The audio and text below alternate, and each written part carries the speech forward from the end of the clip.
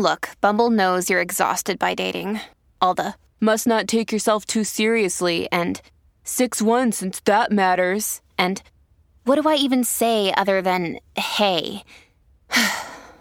Well, that's why they're introducing an all-new Bumble with exciting features to make compatibility easier, starting the chat better, and dating safer. They've changed, so you don't have to. Download the new Bumble now. This episode is brought to you by Snapple. Want to know another Snapple fact? The first hot air balloon passengers were a sheep, a duck, and a rooster.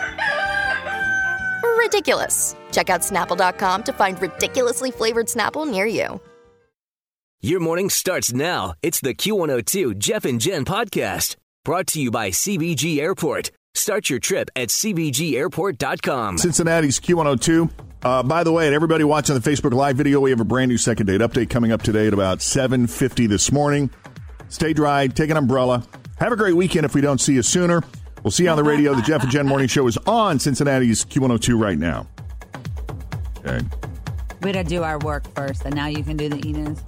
Yes. Okay. Those of you running a little late. Listening on the radio, our Facebook Live video went a little long.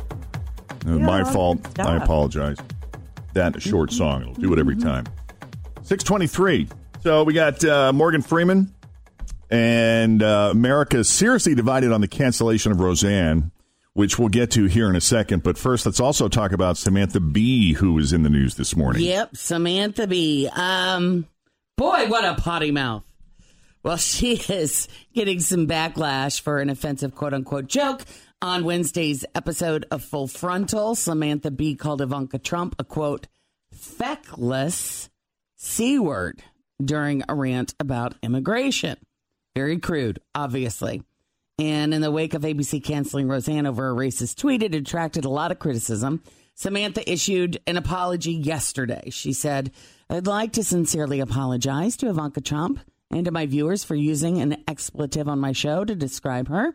It was inappropriate and inexcusable. I crossed a line and I deeply regret it. Now, the show airs on TBS, and they also took partial responsibility. They said she took the right action in apologizing for the vile and inappropriate language. Those words should not have been aired. It was our mistake, too, and we regret it. TBS deleted the clip from the episode and pulled it from YouTube and Twitter, but at this point, it's unclear whether they'll take any further action there. But for what it's worth, Samantha has used that C word on the show before, although the tone has been, in the past, a lot more playful, and it just wasn't in this week's case. I'm not going to give you the C word examples. So here is the big question. Can you equate Samantha's C word to Roseanne Barr's racial slur? Megyn Kelly said you can't on her show yesterday. She says hate is hate. On the flip side, Martin Luther King Jr.'s daughter Bernice says you can't because one is an insult and one is a dehumanizing term. She added, quote, let's stop calling each other names. Wouldn't that be nice? For the record, President Trump hasn't tweeted about it, but White House Press Secretary Sarah Sanders said her language was, quote, vile and vicious. Well, on this topic, and what is interesting to me is how America is divided 50-50 on just about everything. I mean, not even on this stuff. You could even convince 50% of us of that Laurel Yanny thing. I mean, it's not surprising that and here are the numbers, 51% of Americans agree with ABC's decision to cancel Roseanne. Another 31% say they made the wrong decision. And I don't know if the 18% are undecided or they just don't give a rat's ass, but 59% say Roseanne Barr's tweet was racist. There is a 20% group of people who believe it was not. And as you might expect, the results sort of resemble America's political divide. Roseanne tends to get more of a pass from Republican voters, possibly because she is an outspoken backer of President Trump, both on her show and in real life. Interestingly enough, by the same token, 91% of people who voted for Hillary Clinton said, yeah, the tweet was racist, while only 2% said that it was not. So, when you look at these, and by the way, for what it's worth, 87% of African-American respondents said that they felt it was racist. And, of course, only 56% of Caucasians did. It just depends on the optics you're looking through. The breakdown was similar when asked what should have happened to her show. The majority of Hillary voters think ABC made the right decision, while only 21% of Trump voters think they did. So there you have it, guys. Seems to be the case, with a lot of, not just on this topic, but on a lot of issues, social issues. We just are split.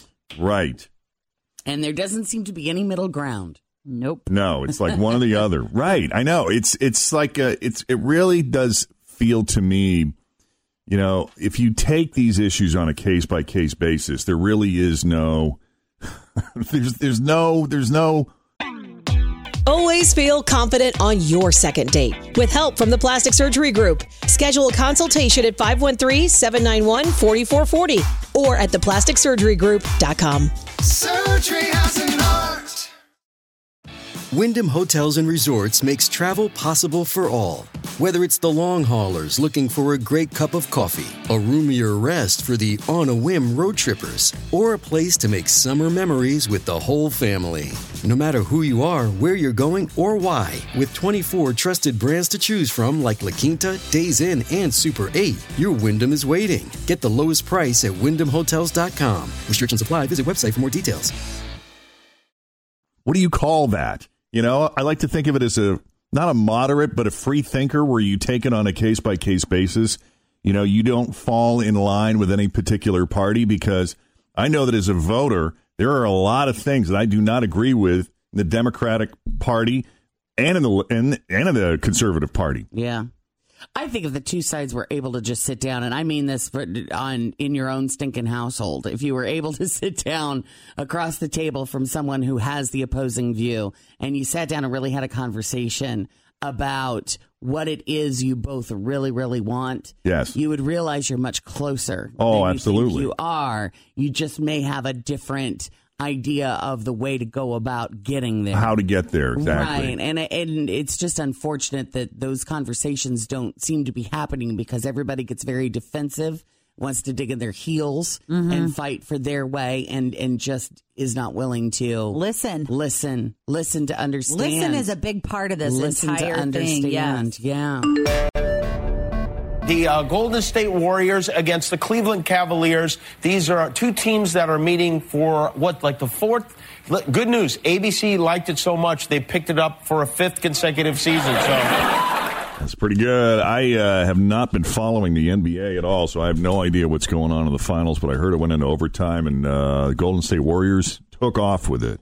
This is the first. I think it's the first time out of any major sport, like, the NBA, Major League Baseball, hockey, all that stuff, NFL, that the same two teams 4 years in a row are playing each other.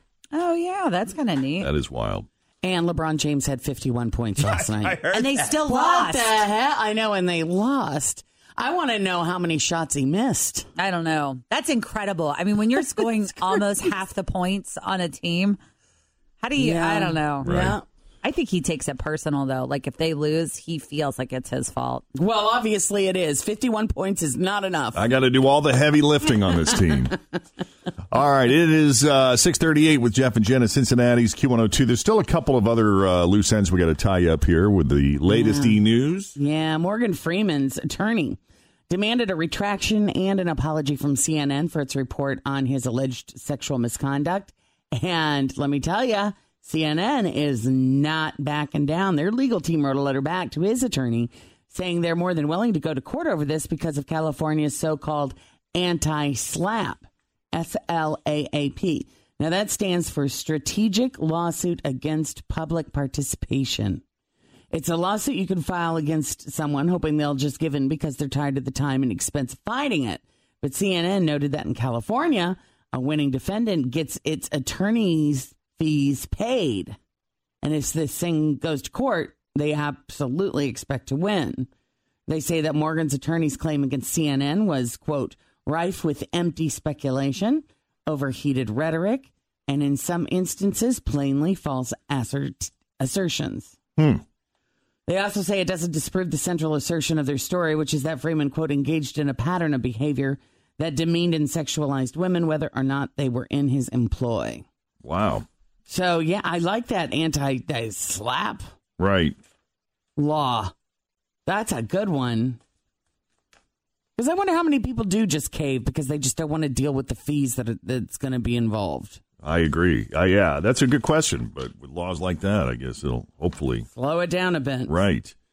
A couple quick things. Tom Cruise posted a picture from the first day of filming the Top Gun sequel. I can't believe they're actually doing it. They are, Maverick. I put the picture up on our Jeff and Jen Facebook page if you want to see it. It's not super exciting, but it is kind of exciting. I tell you what, when that movie came out, I thought it was like one of the greatest movies of all time. It was so great.